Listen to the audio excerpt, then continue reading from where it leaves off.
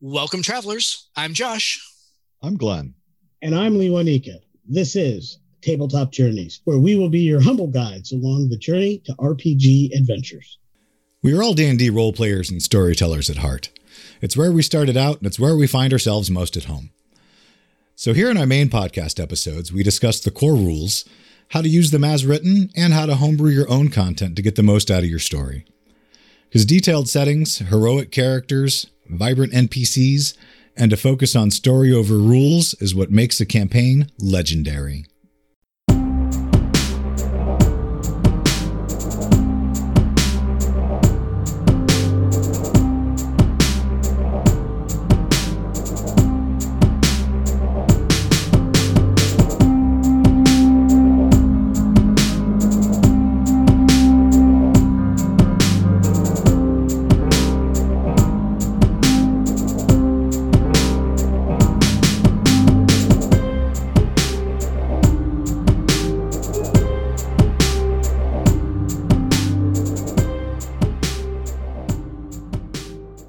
Welcome to today's episode, everybody. Today, we are going to be continuing our series of tips and tricks that are specifically designed for your storytellers and for running games. Today, we're going to be talking about character advancement, and we're going to be talking about the variety of different ways that storytellers can choose to have their characters level up through their campaigns. We're going to talk a lot about accumulating experience points versus taking more of like a milestone approach. And then we're going to talk about some other methods that we have found playing different games that might bring some more options to you, help you level up your players and through more of a homebrew type context. Lewanika, why don't you go ahead and get us started tonight? XP is what most of us who started playing D&D started with. The first game I had, we had XP. We went through our adventure. There was 1 XP point per gold piece that you collected during the adventure, and it was obviously your classic dungeon crawl. And then there was XP for the monsters. First couple games I played were actually you kill them, you get them experience point games. So it wasn't even split amongst the party. It was like whoever landed the killing blow got the experience. I suspect that's where I learned my love for the thief at the time and now the rogue, was because I liked that concept of I'm the guy that laid the final blow. Snake in the kill. Yep. Basically, yeah. And anybody who's ever played Magic the Gathering with me back when I used to do my Friday night tournaments, I was pretty good for that too. Yeah, you were pretty good at that. 3-point lightning bolt is always fun when you're playing attack 1 spell too. But that's a conversation for another podcast. In regards to experience points, it's pretty simple. That's how I started. That's the bread and butter of the game. I have no problem with experience point games. I play in many of them, or have played in many of them, and there's just a lot of good to that. And Adventurer League is also experience points based, right? Where is it experience points to the player or experience points to the party? So like if our party takes down a group of 5 goblins, is it spread throughout the players, or is it I killed 3 goblins so I get their experience points and you didn't kill any so you get none? Actually, Adventure League is kind of one of those in-between situations, and when we get to discuss other options, I think I'll get into a lot of detail about my perception of Adventure. I'm not saying I'm the authority on Adventure League. I have a good deal of experience with it, but in general, it's a bit different. Yes, there's experience, and yes, experience points are counted, but it's a block amount of experience points given for X number of hours of play. Oh, interesting. Okay. So we'll dig into the nitty gritty on that a little bit later in the show. Experience points is part of that matrix. So it's not where I started, you kill them, you get them, but it's certainly not a straight up milestone either. Okay, cool. All right, well, let's start talking about, so when we're talking about a experience point expenditure type thing, again, we're talking about experience points that are gained for a specific event. it doesn't always have to be combat related. It doesn't have to necessarily be you get the 50 points for killing the goblin. Especially in more modern D&D games, it can be that there are experience points awarded for avoiding a particular challenge. If you're playing a stealthy rogue type character, then you might gain experience points for sneaking around a particular encounter rather than engaging it, or for finding the trap in the doorway, that kind of thing. So it doesn't necessarily have to be straight up gain experience points for killing a bad guy, but it can be gain experience points for accomplishing a particular small single event. You're absolutely correct, but what you're talking about is part of the evolution of the game. That is not where it started. Right. And those changes started happening in the 90s. And a lot of people who are old school gamers who were first edition, second edition, dice hacks like myself, we reminisce about the old days, in some cases too much. Yeah. We forget that the game was about murder hoboing. Yeah. That the game was, if I don't fight X number of monsters, I don't advance. Yep. Every module was based on the gold you collected and the monsters you killed, not the goals you accomplished. Right. Very much a hack and slash game. Yeah. And so in the drive to have better stories, better narratives, and honestly, this is where I left being a DM and started my journey to being a storyteller, was because I was a little fed up with just you got to kill a monster. I got tired as a DM of having to put 20 combats in a section of the game, because if I didn't have enough combats, they could not advance. Right. Yeah. And that wasn't fun for me as a DM. I think players who played with me during that phase of my career actually had a number of individual adventures and sessions that were not fun, legitimately not fun. We joke about how bad they were now, but they were not fun. And part of the issue was you can't advance if you don't do this. So it called for a certain amount of railroading. So I wasn't able to do the sandbox game because of this imperative. So when I caution, I say experience is cool. That's the negative drawback. It can get railroaded. Interestingly enough, it was another game system, a rival of TSR at the time, that really started the change to goal accomplishing for experience points. So, and that was Palladium. Their system had a number of activities in addition to defeating an enemy, where it was obvious what experience points you got. Winning idea or a plan that helped save the day had on a chart a certain amount of experience points. An idea or a plan or an action that saved a character's life had a lot of experience points. So you started having other things you could do. So a non-combatant could gain experience, and in some cases more, if they were the smart thinker, the strategizer, all of those things. And I think that's when the game really started to take off for me.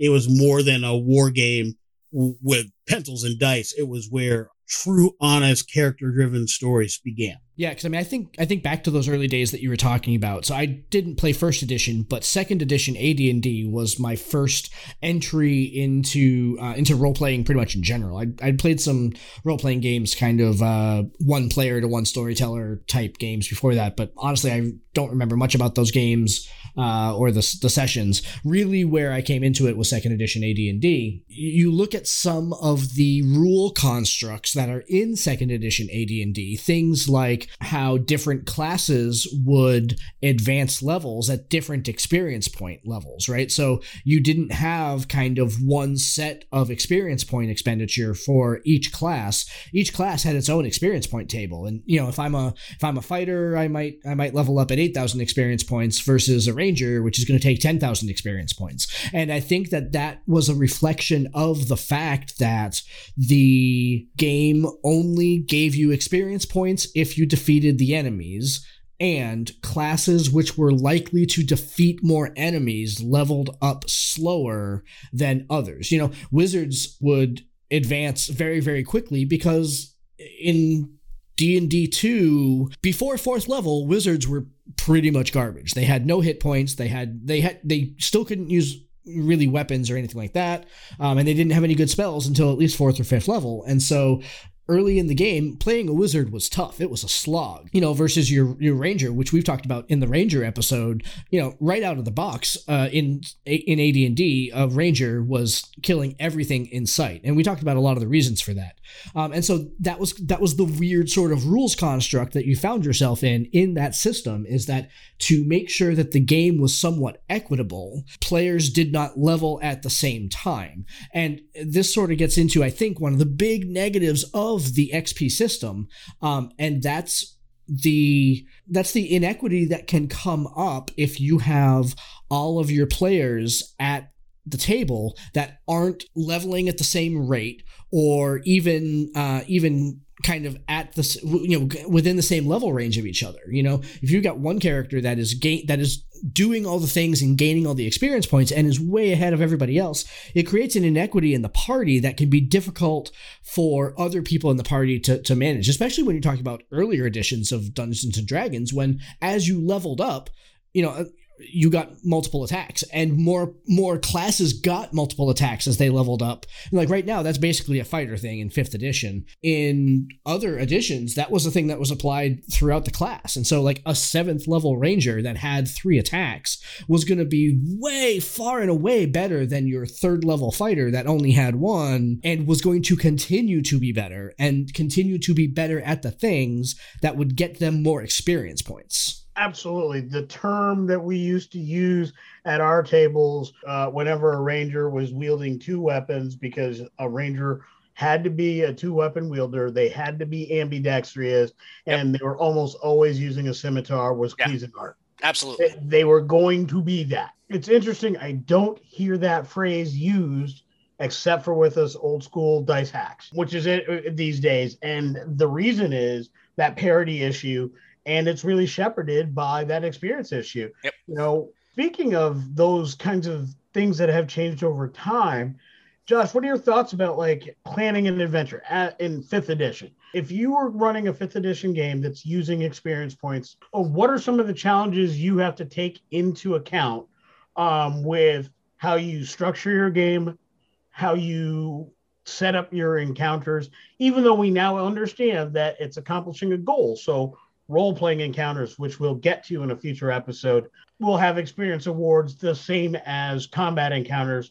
How do you plan for that? What are the things you keep in mind when you're setting that up? The goal of any of my combat encounters is not necessarily to level my players, right? And that's kind of the evolution from becoming a strictly dungeon master into becoming a storyteller, is that all of the combat encounters that my characters face have a narrative reason for happening. It's not to go ahead and level them up.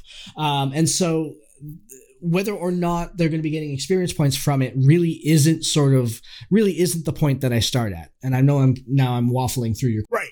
No, and that's fine, because truth be told, I asked you a loaded question. I asked you the question knowing that neither of us do that. See, as we've shown on a previous episode, let it never be said that Lewanika will not kick himself a question to answer, just like I did a few episodes ago. That was the loaded question, and it was really to bring out this part of the conversation. It's a given. We as storytellers do not do things from a strictly experience as book as written. Right. We do different things. Right. Some of those are very homebrewy. We'll talk about that later. Some of those are just straight not XP, milestone. We'll talk about that in a few moments. But what I thought was important about that question is, if I was given a module, or if I was given the task, go to this convention and run an XP based game. And not a pre-written thing, not an Adventure League thing, just run one. What are the things that we got to keep in mind? Well, in my head, I think initially, especially if it's more than just one shot, who cares, right? They are the level they are. Right. But if it's going to be a series of one-shots or some kind of mini campaign under those kinds of constraints, you have to think long and hard about the adventures well in advance. I was going to say, how quickly they're going to advance, Because you can't plan 3 sessions from now if for some reason something happens and they don't defeat the enemies. If they didn't defeat the enemies, they don't have the experience points, they don't advance. Now that combat that you planned 3 weeks ahead is too hard. Or let's say they beat the enemies and they beat 2 other enemies and then they collect a whole bunch of gold. That's not a thing in 5th edition. But let's say they do a bunch of the things, they get all this extra experience points, and voila, now they're a level beyond what you planned 3 weeks ago. That's problematic. Yep. Now that Adventures 2, yeah, exactly. At least in 5th edition, you get some tools to go ahead and make. So you can always make that encounter more difficult, but it's much more difficult to kind of unwind that and say, that creature that I planned and I thought that you guys were going to be 5th level when you faced it, but now you're only 3rd level. It's almost more difficult to kind of step that back, right? Because, if they are, as you were talking here, here's the scenario that runs through my head, right? It's like, you're going into the cave and the cave is full of goblins. And, if you travel the path that I think you're going to travel, then you're going to find yourself killing 25 goblins before you get to the hobgoblin or the half orc or the ogre at the end of the maze, right? But if you only kill 5 of them, then that big bad evil guy at the end needs to be less powerful. And so does it all of a sudden make sense if they go through that, if they stealth through the entirety of the dungeon,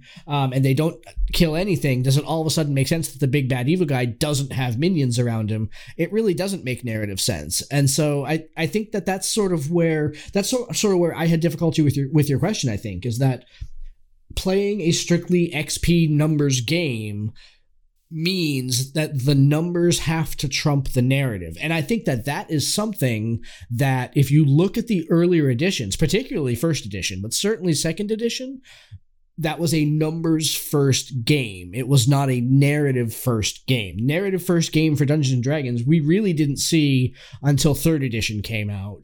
It's and certainly in 4th edition and certainly in 5th edition, although 4th edition was also more of a numbers game too, but certainly 3rd edition and 5th edition were story first environments. I think what 4th edition did, and this is based less on my playing, but more on my research on the topic and listening to other podcasters out there, shout out Dungeon Cast, that 4th edition gave the mechanics and the numbers to allow narrative flair. So it was numbers first, but it gave numbers to allow things to make narrative sense. And in that's why they had the minion system. So you could do plus or minus minions, numbers of minions to make things harder or easier.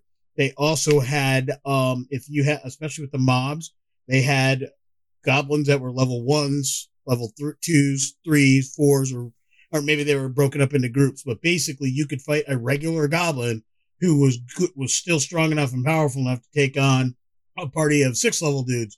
So goblins might be good levels 1 through 6. Hobgoblins might be good levels 3 through 9. And you had all these different mobs that had all these different iterations. So any kind of monster manual creature type had multiple iterations that could be used. And so at least narratively, if they weren't at the XP level you needed, you could pick the exact same creature, but pick it at a level that matched where they were. I think that's a heck of a lot of extra work for a DM to do. It's a lot of management that I'm not on board to do, which is why I don't lean that way. I lean towards milestone for exactly that reason. It's not that I'm not opposed to preparation. Anybody who's been a part of my games or seen me prepare for games knows how long I agonize and plot things. The 2 games I'm currently running, I was working on for almost 2 years before the first dice was rolled. So I do put in the time. I just want to use that time differently. I don't want it to be on a single combat encounter.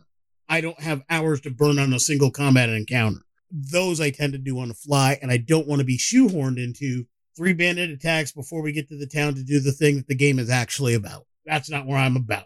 So, no, exactly. I think if we could leave one piece of advice here is that if you're going to run an XP only game, heed the advice that combat encounters are going to be the bread and butter of that campaign, and that the combat encounters that you're building, it's always easier to scale them up and make them more difficult than it is to go ahead and rewind them and make them less difficult without making it sound like you're leaving narrative plot holes, right? If you introduce 4 minions into a fight and 3 of those minions run away, who cares? That's introducing a plot hole, right? And so it's always easier to make a combat encounter bigger as your players get there, And so, maybe you scale it down a little bit in your preparation and say, I expect them to be level 5. They might only be level 3. Here's how I build it for level 3. And then you can, if they wind up being level 5 or level 6 or level 7 or whatever the case may be, then you can go ahead and make that encounter more difficult as you're going along. That little diatribe there kind of underscores the other negative that I see with XP is that, man, it's just a lot of math overhead that you have to introduce, not only for you as the storyteller, because now you got to figure out, what are my possibilities for my combat encounters, how high do I need to scale them, kind of thing, which goes into storytelling, but is more difficult in an XP system when you don't really know where your players are going to be. But it's a lot of math for your players too. They're tracking it. They've got, especially if it's a complicated system where it's an XP per kill kind of thing, where you've got to make sure that, Tommy killed 3 goblins and Judy killed 6 goblins. And so make sure that they know what their XP is so that they're leveling appropriately. And so it introduces a factor into the game that's away from the narrative. And that's why I tend to shine. Absolutely. And my best example of how you can get wrapped up in the numbers is a Palladium game I ran before I ran my 2 current D&D games. Beautiful game. Love the Palladium system. They have a great experience system because it's very focused or specific XP for different situations. That was there. But I was playing a game at a local game shop, and I wanted people to be able to come and go, but feel that they were part of the game long term. It was basically a mercenary group. So when people were present, they were the ones called up, see my air quotes, for said mission. So because of that, I had to keep things kind of somewhat equal, but not the same, because Palladium games can get off the rails if people are too separated in a level. So what my conceit was, I would do the experience points for the party. I had basically, if you were in attendance at a session, you got a certain amount of experience points. If you were not present, your character got half of those experience points. Then you got the awards off the various charts for different things you did. And then I would allow a bonus experience based on who I felt did the best RP, who I felt was who did the best RP, or who did some things that were world building or whatever. I basically had 3 awards. There were smaller point awards that increased as the party, like level 1 through 5, level 5 through 10, and then beyond that. So they were different. The awards were the same, but the numbers changed with the tier of the campaign. All well and good, but in this open game, at one point, I had up to 12 people total that were in and out of this game. I ended up, and I was advancing NPCs as well. And I was basing it on, if you call on a specific NPC, they were at the session. If you didn't call on an NPC, they got half.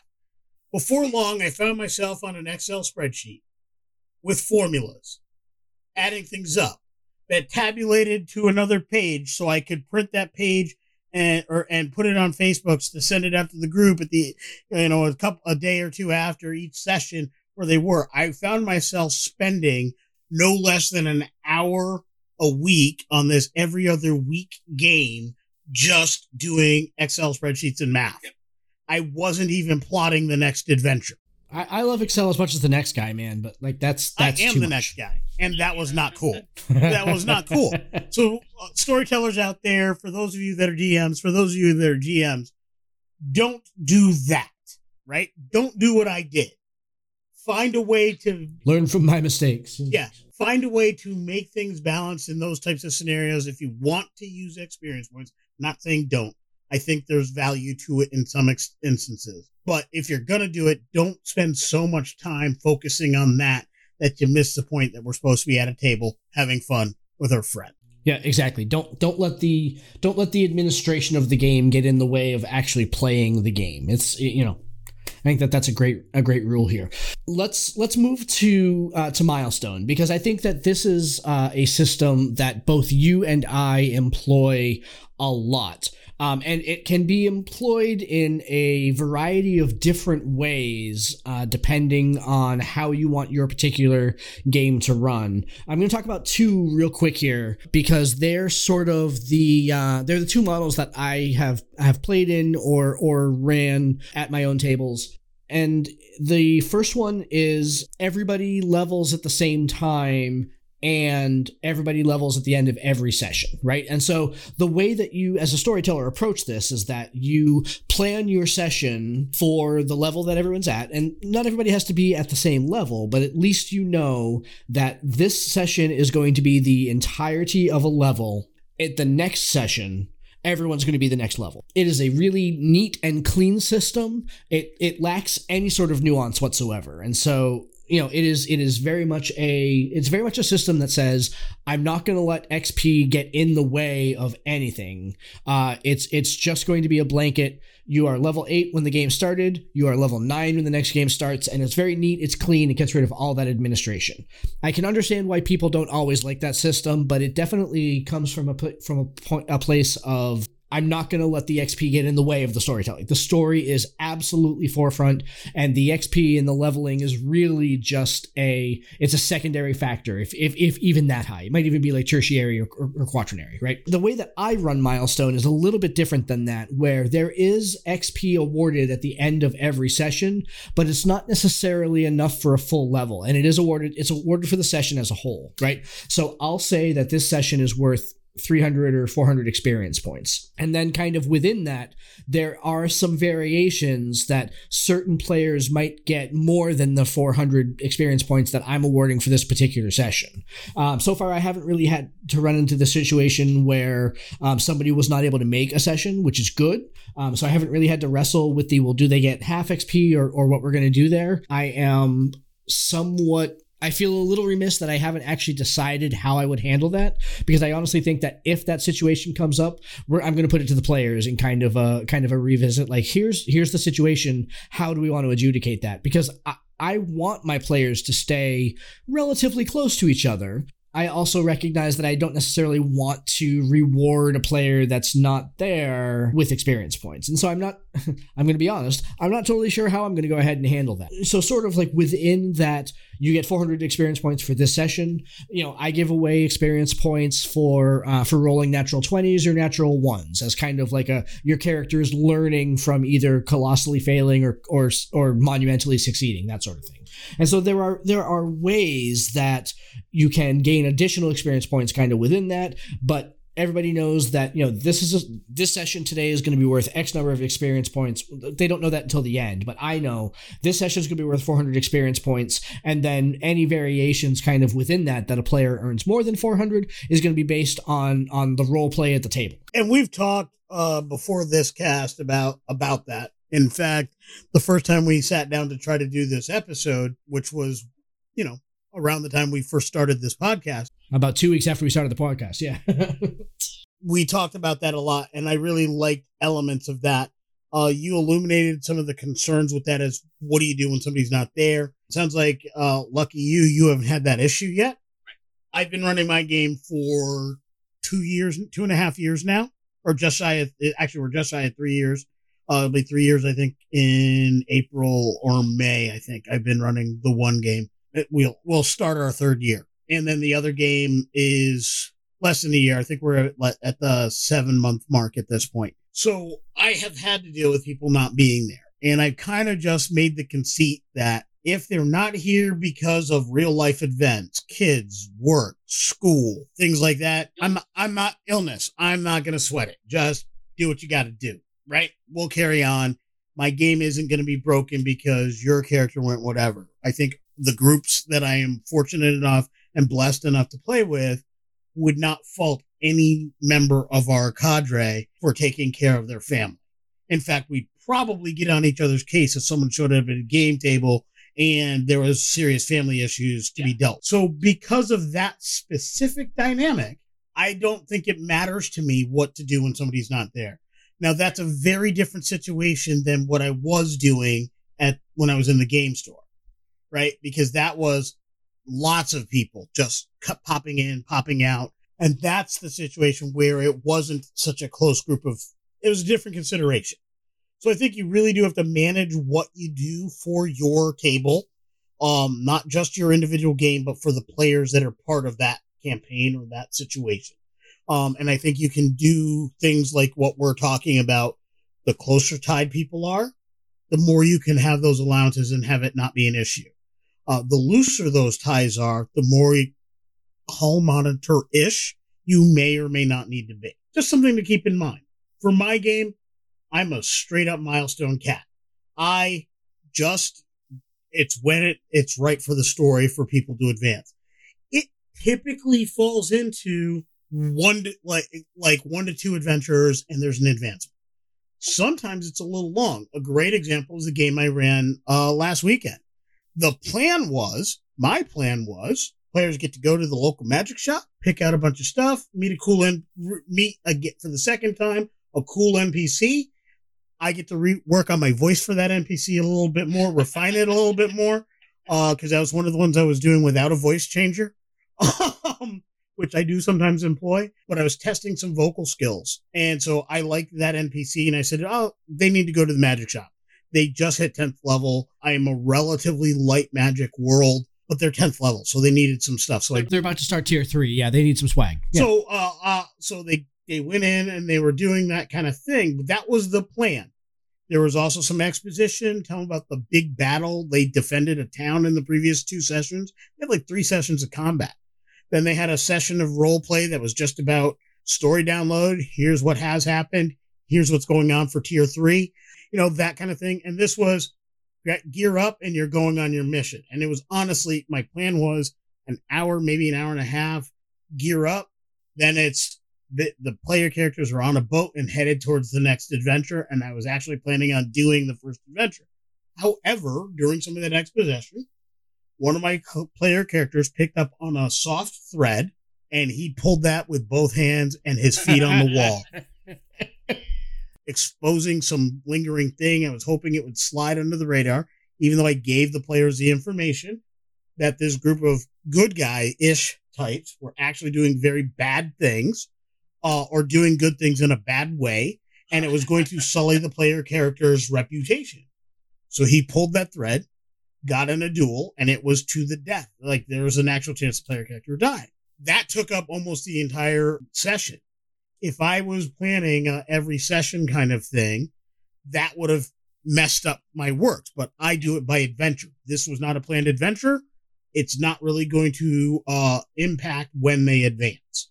Yep. That's really kind of where I go with it. To me, it's by the adventure session kind of versus session. Yeah, because that's definitely, if you're doing a strict milestone setup, it almost doesn't allow for deviations from the story in that way. I think back to in session 1 of the game that I ran, because I was running people that were new to the concept of skills challenges. I had written a skills challenge where the boat that they were on was getting hit by a storm, and that depending on how they weathered the storm, no pun intended, they could wind up on any number of different side quests, different from the quest that they were actually on at the time. And so they wound up on one of these side quests and they resolved it, and that got them enough experience points. And so they're now starting their main quest again for the second time, having returned back and realized that they weren't lost at sea and all that sort of stuff. But they're a level further ahead than they were when they started it last time. So, the only reason that happened is because they went on that little loop off to the side there. And so if you're doing kind of a strict milestone that says, yep, at the end of the session, you're going to get X number of experience points, and you're going to, or not even X number of experience points, but at the end of the session, you're going to be level 4, it really means that you've got that as a storyteller, you have to keep a real tight lid on the story that's being told. There's really no room for deviation because, even as I say that seems wrong. That feels wrong to say that. It feels dirty to say that I can't let my players deviate from the plan that I have set out for them. But that's almost what it requires. It's no, they need to accomplish X goal, and then they're going to be the next level. But if they get deviated and they never make it to X goal, what do you do then? And so in your case, because you're building your milestones to be adventure based, until they complete that adventure, they don't level up. But what happens in your game? So last session, they wound up on this side quest, taking care of this other business, which were seeds that you threw threw at them, and they just happened to pick them up, and they planted them, and the thing sprouted, and now they're picking the fruit off of it. In your advancement scheme, that's not an adventure. So they've made it through that session, but what happens if they continue to do that and don't get back on the adventure train? At what point do you level them? So the answer to the question is, what do I consider an adventure to be? And this is how I structure it. It's not a requirement, but it is how I structure it. My adventures are less planned a la module, but they're goal oriented. So the goal at this point, as set up by that exposition dump in the past session, was the player characters have to go find an item and return it, and it's going to help the kingdom. Everything they're doing on the way, and they will likely level between now and then. The goal is not necessarily no level until that's done. I actually anticipate a leveling somewhere halfway in the middle of that. Part of that will be, did the party accomplish something or do a series of exceptionally cool things where I say, okay, now's a good time to do that? Or has it been enough sessions? It's kind of this weird, ever molding and changing thing based on what feels right. I do tend to do it when it feels right. So we have gone at times a large number of sessions without advancement, or we've gone sometimes where every other or every third session they've advanced. So I kind of don't have a solid thing on it, but for me, the adventure can change also. If they decide, look, I'm not pulling on this thread anymore, I'm going after this other thread. Well, for me, then it's like, well, when that other thread goes, that is accomplished, then that's when you level. It's not the specific task or specific goal, but it's the goal in general that needs to be accomplished. Yeah. The other thing I would say is this. I reward my players in ways beyond experience points or milestone. In the case of that thread they pulled, they saved the town a great deal of hardship. They saved their reputations. And there's going to be many RP benefits for that. And so because of that, even if it's a bit side questy, I love creating adjectives, by the way, there are tangible benefits to what they did there. I also rewarded them with good intel on potential threats. There's a lot of stuff in that conversation, and there was some neat new things I haven't even told you about yet. Nice. Remind me when we're done. I got to tell you, I can't give that spoiler away. Something I'm saving up for our Ravenloft stuff when that comes up, but it's nice. Ghostly and it's cool. The idea is they now have this really dark item that they are trying to take care of, that they now got off of the bad guy that they put down when they pulled that thread. So nice. They now have given themselves yet another quest. So while the experience points or the milestone wasn't in this moment, there's a new quest that will also yield those kinds of results for them. So I'm always in the way of giving rewards, even if those rewards are not level. And I think non-advancement rewards are specifically from a homebrewing point of view, they are a storyteller's best friend. And I'm absolutely with you on that. I am going to lead you down a path though, and to try to illustrate a point. And so I'm going to ask you to go with me here. So I got my backpack. My boots are striding. And they're made for walking. And that's what they're going to do. I'm just going to ignore you. I'm not even listening to you anymore. Right? So, all right. So we're going to talk about sort of how to handle this from a milestone versus XP point of view. And I wasn't at your table, so I'm not sure how everybody else in the party dealt with this dueling situation. And I'm going to also, I'm going to package up all of your non-fungible rewards and put them into a box for right now, because none of those are going to help me as the duelist who just had to go ahead and kill another guy get from level 7 to level 8, right? They're going to be great. They're going to be fun, and they're going to be fun from a narrative point of view, and they're going to help me enjoy. Fantastic. But if I am concerned about getting my character from level 7 to level 8, and I had to just duel this big bad guy and successfully did it, why should me personally, not get experience points for that? Why should everybody, and why should kind of that single action be put into the pile with every other action for the entirety of the party, and then we're going to level as a whole. Why should I not get experience? That's a difficult question to answer. First of all, the duel and the individual was specifically tied to this character's backstory. And every character at my table has something like that. So in this same session, 4 of the 7 players at the table had a moment, some shorter or longer based on the role-playing choices they made, that dealt specifically with their backstory. And so while he pulled the string that created a combat encounter and made choices that led to that, and it did drag things out, one of the other characters actually got involved and ended up dueling with the second for the guy he was dealing with. So there were 2 characters actually involved in that. It's actually why it went long. Other players were taking actions during that. I actually gave the opportunity for anybody who wanted to take actions to roll initiative so that they might be able to take actions or notice things, because there were a whole squad of people that could have erupted. This was solo combat to prevent all-out combat. So they were mostly pretty engaged. I won't say that everybody was well engaged in that, because that would be a lie. It was not designed. It was not something I set up to be a party combat.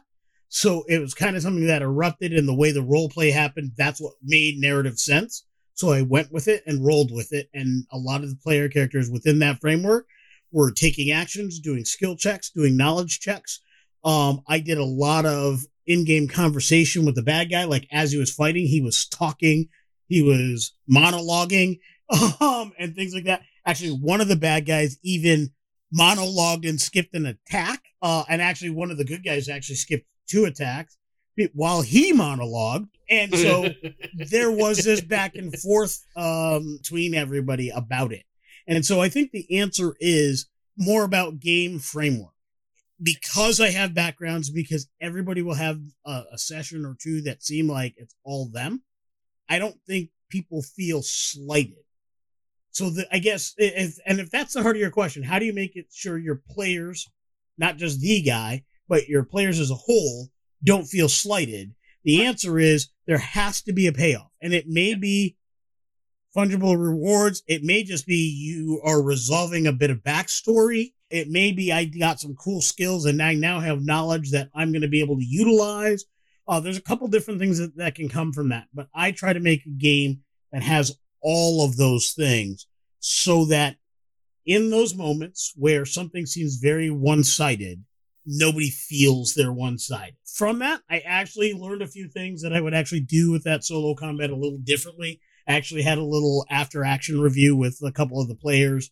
And we talked about some ways that actual combat running, the mechanics of that combat could have been a little smoother. So, we're all learning as we go, and there's always things we can do better. I think that's a pretty solid answer. And it definitely is going to get us into our next topic here, where we start talking about some of those options for non-advancement rewards. But first, we're going to go ahead and hear a message from today's show sponsor. Hey, everybody. Mr. Dave here. I want to tell you all about... Oh, Mr. Dave! Mr. Dave! Hey, Arnold, what can I do for you? I was just about to tell everybody all about the show. That's why I'm here. I thought of a wonderful way to do the commercial. Oh, yeah? What's that? In song. It's educational. It's sensational. It's our Puppet Invitational. To join us each week for some fun. So sit back and relax. Grab some popcorn or some snacks. And get ready for the show. Sing along and get to know the sensation across the nation. It's a music-filled vacation. All your senses will be whirring and your brain cells will be stirring. It's the show you'll want to save. It's fun time with Mr. Dave. That was a great idea, Arnold. You can find Fun Time with Mr. Dave on Facebook and Instagram at Dave the Entertainer, and on YouTube by searching Mr. Dave with an exclamation mark. See you next time! All right, so now that we're done talking about sort of the mechanical ways to open up advancement to your players, let's talk about some of the non-advancement ways that you can give your players benefits for both their role play, ROLE, and their role play, ROLL, and how to go ahead and track other advantages that you can give them at the table for how a session runs. We're going to talk first about another system of advancement from a totally different system than Dungeons & Dragons, a system that Lewanika and I are very familiar with from our old LARPing days, and it's the old Mind's Eye Theater system, which ran on a point-based advancement. Lewanika, why don't you talk about that a little bit? Yeah, so within the realm of the World of Darkness, you had your various stats, you had your various skills, and you had various abilities that were based on points that you got for your various games. Now, traditionally, or at least the tradition that we did at the University of Southern Maine in our LARPing community, most of your game sessions, you would get 1, 2, and if you're an exceptional situation, maybe 3 points to spend, sometimes a little bit more if you did a write-up or something fun like that. And you would spend these things on stats, abilities, backgrounds, things of that nature. Powers, yeah. Powers, things like that. That's what we did. Everybody got pretty close to the same thing, and then there were rewards given in certain circumstances. I learned very early in that game that it's based on influence. That game was based on influence. How any given vampire or any given character of any creature type, whether it be a guru, werewolf, a witch, mage, whatever they might be, influence was king. So if you wanted to know what's happening on the street, you needed to have some kind of underworld skill. That puts you in touch with the mobsters, or it might be with the politicians, or it might be with entertainment. Basically, every character had the opportunity to have these things. So one of the things I learned in my very first session was the group that controlled the most influence steered the plots for the game. So I, because it was vampire and there was a strict hierarchy, happened to be playing and was just gifted the role, lead bad guy. He had a very strong group, had like 8 people. We were traditionally getting between 3 and 4 points a session. So what I listed was, I told people out of game, I don't want to take anybody's agency away. However, this reward, influence, is a tangible in-game reward. My character is determined to be in charge of everything, which means everybody is going to have to spend at least 1 point on influence every session. I don't care what that is. Nobody spends it on the same influence, and we all report to me what you hear from your influence. Basically, at the end of about 10 sessions, my group had grown 10 total influence because I had everybody in all these areas, nearly every type of influence there was in the city. All of my people were the number 1 in their one area. Better than any other player character, vampire, werewolf, or otherwise. Better than most of the NPCs in the game. I, as the leader of the group, then took 2 points in each of those things. So I had one thing that I was on top of, and I took 2 points in every one of those things, so I could always keep an eye on my people, keeping an eye on everything else. We steamrolled elements of that game. We didn't have to get in fights with other groups because we simply made sure there were police raids, zoning rules were changed, nobody went to their clubs, bums would pee on their sidewalks or do things in their yard. We just, basically, I would, in between games, write up all the things we would do to mess with the other groups. And they were like, and then we would do things with those influence to make them think it was a different group. So we were getting groups to fight with each other. Long story short, every system's got its way, behind the scenes way. So we found this one thing that probably wasn't a big deal, the way the game was written by the writers of the game. It was kind of there for flavor. We used it to run the game. That became the focus of how we played the game, was that. And I think it was kind of neat, and it tended to be something that was done a lot more in the years that followed. That was my first game, but it was being done quite a lot by the time I was done 5, 6, 7 years later. Yeah, and I think that, the overall aesthetic of a game like that is going to be different than your average D&D game, right? So we're talking about games that have anywhere from 30, 40, 50, 60 players at a shot. So they're big games. And they very much have this element of player versus player, not necessarily every player in the game working towards the same goal.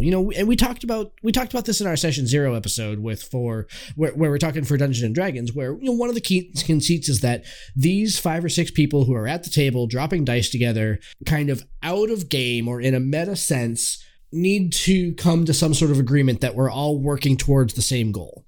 In a live action role playing game with 50 or 60 people, that is absolutely not the case. It's not the case that all 50 or 60 people are working towards the same thing. In fact, many of them are actively antagonistic to other players in the game, and that is by design. So I can tell you that from somebody who remembers Isaac and remembers that group of La Sombra and his pack, man, just the way that they were able to manipulate everything in the game. I mean, I'm not going to say overpowered, because you guys came about it through legitimate ways, and you used the points that you were given in a very intelligent way, and so as a result you were playing at a different level than everybody else in the game, and by the time anybody else realized what you were doing, it was way too late. Nobody could catch up.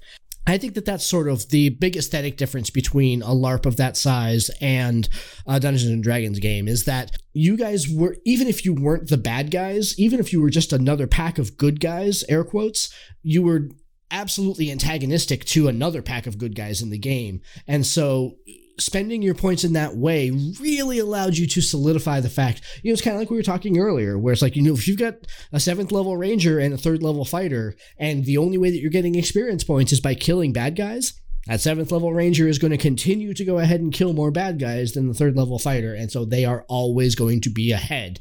There is no way that 3rd level fighter is ever going to catch up. Similarly, if I am a single player up against your pack of people that are all spending your points in the same direction, and you're gaining this many points every game, there's no way that me as a single player am going to be able to compete. I have to either get my own pack of people that also can do the same thing, or join your pack and get in on that action. And that's sort of the dynamic that a game like that sets up. Now, I don't think that's inherently because of the point buy system, but that's definitely something that the point buy system gave. It's definitely an advantage that the point buy system gave your group in that situation. Absolutely. If that game was set up on a standard experience point, or worse yet, in that case, worse yet, even though I prefer milestone, if that was set up on a quote unquote milestone system, so there is an argument that because everybody in the game got 1, 2, or 3 points, and then there were special rewards for additional points, it was a type of milestone, right? You were there, you got it just for being there, and then if you did cool things, you got extra. So there was a minimum that everybody got. That is a type of milestone. If it were a more strict XP-based system, that would have been much harder to do, but not impossible either. As you said, it would have been hard for anybody to catch up by the way that mechanical system worked. It would have been impossible because influence is harder to get if it's already being used against you. So once we controlled it and we advanced our control, we were actively stopping people from getting more. And I believe, if I recall correctly, the lead storyteller in that game said there's a finite amount of influence in given areas. It wasn't a blanket number. It wasn't like there was 20 in any one thing. It was a specific type of city. If the city had a lot of dock activity, it had influences that went with that were a lot higher than other things. There's only a limit. There's a limited amount of high society in a city of that nature. At a certain point, once you had it, unless somebody did something to take it from you, you owned all of it and nobody could get in. It was a zero-sum game. There was a finite amount of influence in the city. So what I set out to do was make sure we had as much of it as possible so nobody else could get it, and then trick them into fighting each other to get their scraps, thereby weakening them. And then when they were weak, we would take their influence and take them out. That was the scheme. And in all deference, we were playing Sabbat. There were other Sabbat groups, but of the Sabbat, we were the bad guys. Make no doubt about it. There was nothing remotely good about this particular group of characters. Interesting thing to note, friend of the show, Ben, a great DM for both you and I over the years, and a DM for Glenn and myself currently. Yep, and me currently. Yeah, and you currently. He was my second in that game. And he was the one that got me into that game and said I should play that role. That was a Setite, right? He was a Zemisi. Terrifying in that role. Just terrifying. Ben, we say this with all the love in the world. You're a terrifying. You really are. Like, it's no doubt about it. Yeah. So the only reason why we bring this up is not just to go ahead and talk about our fantastic exploits in various gaming systems, but also to go ahead and say that this is an option that you can, from a homebrew point of view, bring to your D&D table. And here's a way that I have translated this to my table. So every game, when I go back and I listen to the recording of the previous session, for each player at the table, I list a skill or a check that they did that was particularly timely or particularly well used or particularly smart, or that they did particularly well on or something like that. But each character gets a skill that they, or an entry in this poll that based on the previous session. So let's say that, that Timmy rolled a really great investigation check at the right time and got information on something, and or Jane did an acrobatics check that was really cool, or that John in a collaborative role-playing point of view had a really great insight into something that was going on. So that sort of thing, right? So everybody says, okay, here's one thing that they did really, really well last session. And then at the beginning of each session, all the players at the table and myself vote for who of the six things that I laid out there, who wins for last session, right? And the winner basically gets advantage in that check for the rest of the system. So for the rest of the session, rather. So again, let's use when Jane did her acrobatics check, if everybody at the table agreed that, oh yeah, that acrobatics moment, that was perfect, that was the best role play moment from the last session, Jane now has advantage on acrobatics checks for the next session. And that's the thing that resets every session. So every session comes up with a different list, and every session has a different winner. If it's a tie, then both people get it and that kind of thing. It's a very loose system. It doesn't really mean anything in the long run. And, at the end of the day, advantage on one check for a session really isn't that game breaking. But what it does do is it allows me a way to reward great role play from one session to the next in a mechanical way, other than just saying, man, Jane, when you did that acrobatics check, oh, wasn't that fabulous at that moment in time? It actually allows me as a storyteller a way to say, you know what, not only was your acrobatics check fantastic, but here's a cookie. And the cookies are what we're talking about. Absolutely. So I have done similar things. It's less refined as your system, but not terribly dissimilar. Very early on in this campaign, the player characters made it very clear. One of them made it very clear that he wanted to be the merchant of merchants kind of thing, and was really like, this is when the player characters were teenagers, little kid, like trying to find out what other merchants were doing and talk about the things that he could do. And so he gets benefits when it comes to going into shops and doing things, and he does deals and he does all these things and has really leaned into it. That's my Forge Cleric at my table, so he's all in, right? He's got a business about it. He's actually become landed and is actually putting up shops in different places and has other player characters setting up satellite businesses for him and trade partnerships and things like that. So I give him a lot of advantages for material, for knowledge, for resources, things like that. Very inspecific, but they do come up from the world building perspective. So he's leaned into the world building. So I've given him a lot of world building type things, because my game is a new world and a young world, and I want the players to be a part of its growth and a part of what it looks like. And I want it to look different when they're done than it started when they got there. And so he's doing that kind of thing. I've got another player character who used to read books. Like we were in this and I was describing a room and I mentioned there were some books and there was a little door. He was like, well, what's in there? They got the rogue to open it up. It's like, it's more books. He's like, I want to read those books. They were locked. So I want to read all of them. And there was downtime. So he took all of his downtime. There were like 3 months of downtime reading the books. And I had detailed in brief detail that there was history books. There's these different things. He's like, I want to read the history and the heraldry stuff and all that. I basically said, you're now the subject matter expert in the area on this, because that was supposed to be a secret repository of that kind of information. And so that particular character now does that. Everywhere they go, it's like he wants the books. Other player characters in the party, they're like, we collect the books. We're giving them to this character. And it's all about giving him the information. That player has had to be away for a while, so he now has he's now somewhat run as an NPC, but when the player characters have a question or they need to find out information on an area, they get messages to him. Those messages come back from that character. So he's now almost a quest giver in that sense. Those are the kinds of cookies that I'm throwing out. Again, world building or game affecting in that you now have more knowledge. You now know what you're going to need to fight bad guy X, Y, or Z. Or you may not know what the bad guy is, but you know where he is. Or you may not know where he is, but you know who he is. So there's those kinds of benefits that I'm able to provide. And I think it changes based on the character and the player style and what they're leaning into. Part of that is a factor of background. A lot of that is a factor of player.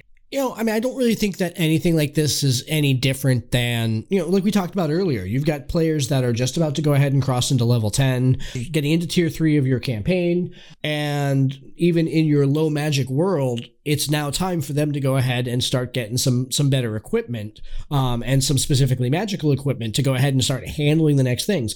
It's giving them these sorts of non-advancement benefits are no different than giving them a magic weapon or anything like that does the same thing.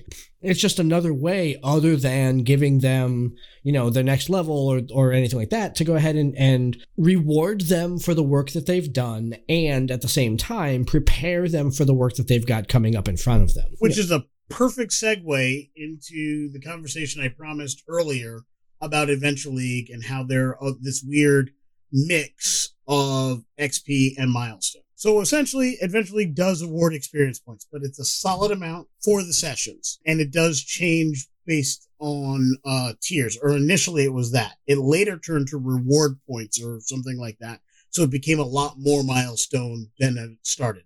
When I first started playing Adventure League, it was experience points. You got experience points, you got treasure points, and you can use treasure points to buy certain things, specifically magic items, and your experience points. It basically worked something like this. At first level, if you did a 4-hour adventure or two-hour adventures, you would get to the next level. And then or during tier 1, I think it would be 2 4 hours, and then you're at the next level or something similar to that. Is basically very structured. You always could do that. The only variance was you could do what was known as long playing or slow playing, at least that's what I called it, the adventure. So you could choose as a player, take half the experience point reward and thus be able to be a given level longer so you could experience more of those adventures. And the reason for that was because it's measured play, you can't play a 5th level character, or shouldn't, with 1st level characters. It throws things off, right? Or you can't play out of tier with other characters. So you can't be in tier. So if you had a character that was getting close to the next tier, you could slow play to allow other people to catch up to you so the group could advance. And if you're playing like I was at the time, the local shop had 4, maybe 5 separate Adventure League tables on the weekends that I went, and I went every other weekend. You could move from table to table with your tier 1 people, characters, and you could do that. At one point, we got a group that wanted a Dragon Heist, which is a beautiful adventure model. I thoroughly enjoyed it. The problem for me was you didn't get to breathe in that city as a character for long because of the speed at which you advanced. So I said at one point, I really wish if I had known what the adventure was like, because I would have then at the beginning said, we as a group should all slow play the adventure. So we would get 4 sessions at a level or more sessions at each level. So we could have seen more and done more. Basically, we were leveling so fast, we had to finish the module. And there were parts of the city we never even got to, or avenues we never went down, because we were advancing too fast. And that is an adventure path that only goes to tier 1, basically. Unless somebody then said, let's get out of Adventure League and let's play the same characters in this world using this book as a backdrop, you weren't going to go through it anymore. And that was kind of my regret about Adventure League. I wish I had slow played more of my characters through all of it, so I could have enjoyed more games. You really have characters that advance so quickly that you really don't get to enjoy them. And in some cases, I was advancing so fast that I didn't even get to use all the powers that I was getting on the given levels I was getting them. And that, to me, is a tragedy. Characters are so cool, why you want to advance out of it. So that was kind of what Adventure League did. The reward points, and eventually they left experience points, called it reward points or whatever, and it basically took the numbers, so it wasn't 500 experience points, it was just reward points, but it basically came down to exactly the same thing. X number of sessions for X amount of levels is what it really boiled down to, which is a type of milestone. They gave those treasure points, which could be used to buy magic items. You couldn't get magic items that you kept with your character if you weren't using treasure points. That's an interesting mechanic. That treasure point mechanic is interesting. So basically, it takes it. I'm trying to think. There's a parallel. I'm not able to put my finger quite on it, where the magic items belong to the player, not to the character, and so they can take those magic items and say, you know what, I don't want to use this magic sword with the thief, because the thief that I'm playing isn't going to, but I've got this fighter that could use it, so I want to go ahead and transfer it to them instead. I'm trying to think of, I wish I could put my finger on it. Maybe one of our listeners can go ahead and point out if anybody knows what the heck I'm talking about, because this sounds really familiar, and I'm pretty sure it wasn't Adventurers League, but I can't quite put my finger on it. Right. So in this case, it didn't have to stay with that individual character, but the idea is, like, let's say you had 10,000 gold. You can buy anything you want in that game session, but at the end of that 4-hour session, none of it comes with you. I mean, you can buy mundane items, I guess, that would come with you, but no magic item is coming with you. So you can buy healing points, you can buy whatever you want for that session, but none of it's coming with you. And I believe there are probably some rules about what you could buy or what was allowed to be available in session, unless you had treasure points. If you had treasure points, you could buy anything on this list that was set up at the beginning of the Adventure League season. Some things were evergreen, so you can buy them at any level. Some things are tied to specific levels or whatever, and things costed different points. I think the math was off on them, because I found that even if you did everything you were supposed to do, there's some things you couldn't buy until they were no longer useful. Like, you were basically out of the tier before you could get enough points to buy it. Interesting. Or just about. Like, you might get one adventure or half an adventure with it. Yeah. And you couldn't buy anything else in order to get that amount of points. That tended to happen once you got into tier 2, by the way. Not so much tier 1. Math things. That's why I don't like systems that are math heavy. But it was an interesting thought experiment, which is what we're talking about. What are some neat ways to thought experiment or to, white room theory craft this process? All right, let's put a cap on the episode here so that we can kind of sum up a little bit about what we've been talking about here. So primarily, we started talking about how to manage an XP system versus a milestone system. I think the biggest takeaway that we got from that first part is that if you're running an XP system from a storyteller point of view, your biggest concern is going to be specifically your combat encounters, because you want to make sure that they're tiered appropriately for the players when they meet them. So make sure that you are planning out some expandable options and some retractable options in your combat encounters.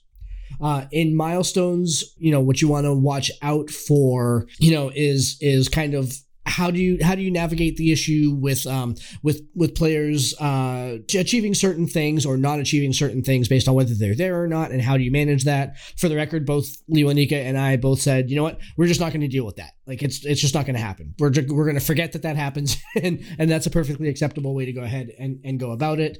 And the other thing with milestone is that you've got to be careful about how, where you put your milestones, because as a storyteller, it might pin you into one narrative line, and if you don't work out any availability for advancement along side quests and things like that, or at least work in the side quest angle to open up additional quest opportunities and stuff like that, it's gonna constrain you a little bit from a storytelling point of view. Interestingly enough, both options filled with rewards would have that similar caution.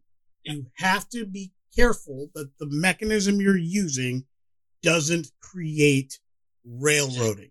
Doesn't matter if you use experience, doesn't matter if you use milestone. And my guess is people who've had bad experiences with one or the other, it's because whoever was running that session couldn't allow the game to not be on the rail. Yep. Couldn't allow the game to maneuver, sometimes on, sometimes off.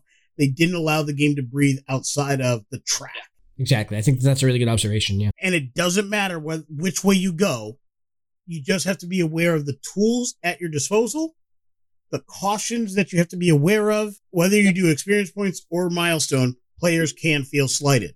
That doesn't change if you're not running the game with that player focus first. Lastly, one great way to help that feeling is to think about advancement, or to think about ways to reward your players beyond advancement, right? Either by, we talked about a couple of mechanics about giving them, small cookies that kind of help them and reward them for the actions that they have at the table. But those non-advancement rewards can really be the make it or break it element, aside from how does a character get from level 3 to level 4. It can really go ahead and add some flavor to your table, and really make your players feel like that what they're doing at the table matters beyond just an experience point of view. So thank you very much for listening, everybody. We will talk to you next time. Thank you. Have a great night. Thank you for joining us. This has been Tabletop Journeys. We would love to hear your feedback on our show today. You can join us at www.ttjourneys.com, where you can subscribe to the blog to leave comments and see all the content that we publish beyond the podcast. And make sure you join our growing online community. You can follow us on Twitter at ttjourneys, and join us on Facebook just by searching Tabletop Journeys there. You can also reach us by email at podcast@ttjourneys.com. And if you want to catch early access to our episodes and some of the other benefits we have coming down the pipeline, you can also support our production at patreon.com/ttjourneys. If you're listening to us on Stitcher, iTunes, Podchaser, Spotify, Audible, or any other podcast platform, we would really appreciate if you would like and subscribe to the podcast. Full episodes come out every week on Saturdays, and every Wednesdays will feature our Side Quest series, where we talk about pretty much anything tabletop-oriented. Thank you all so much for listening and for being a part of our growing community. And in the words of another traveler on our path, we bid you shade and sweet water.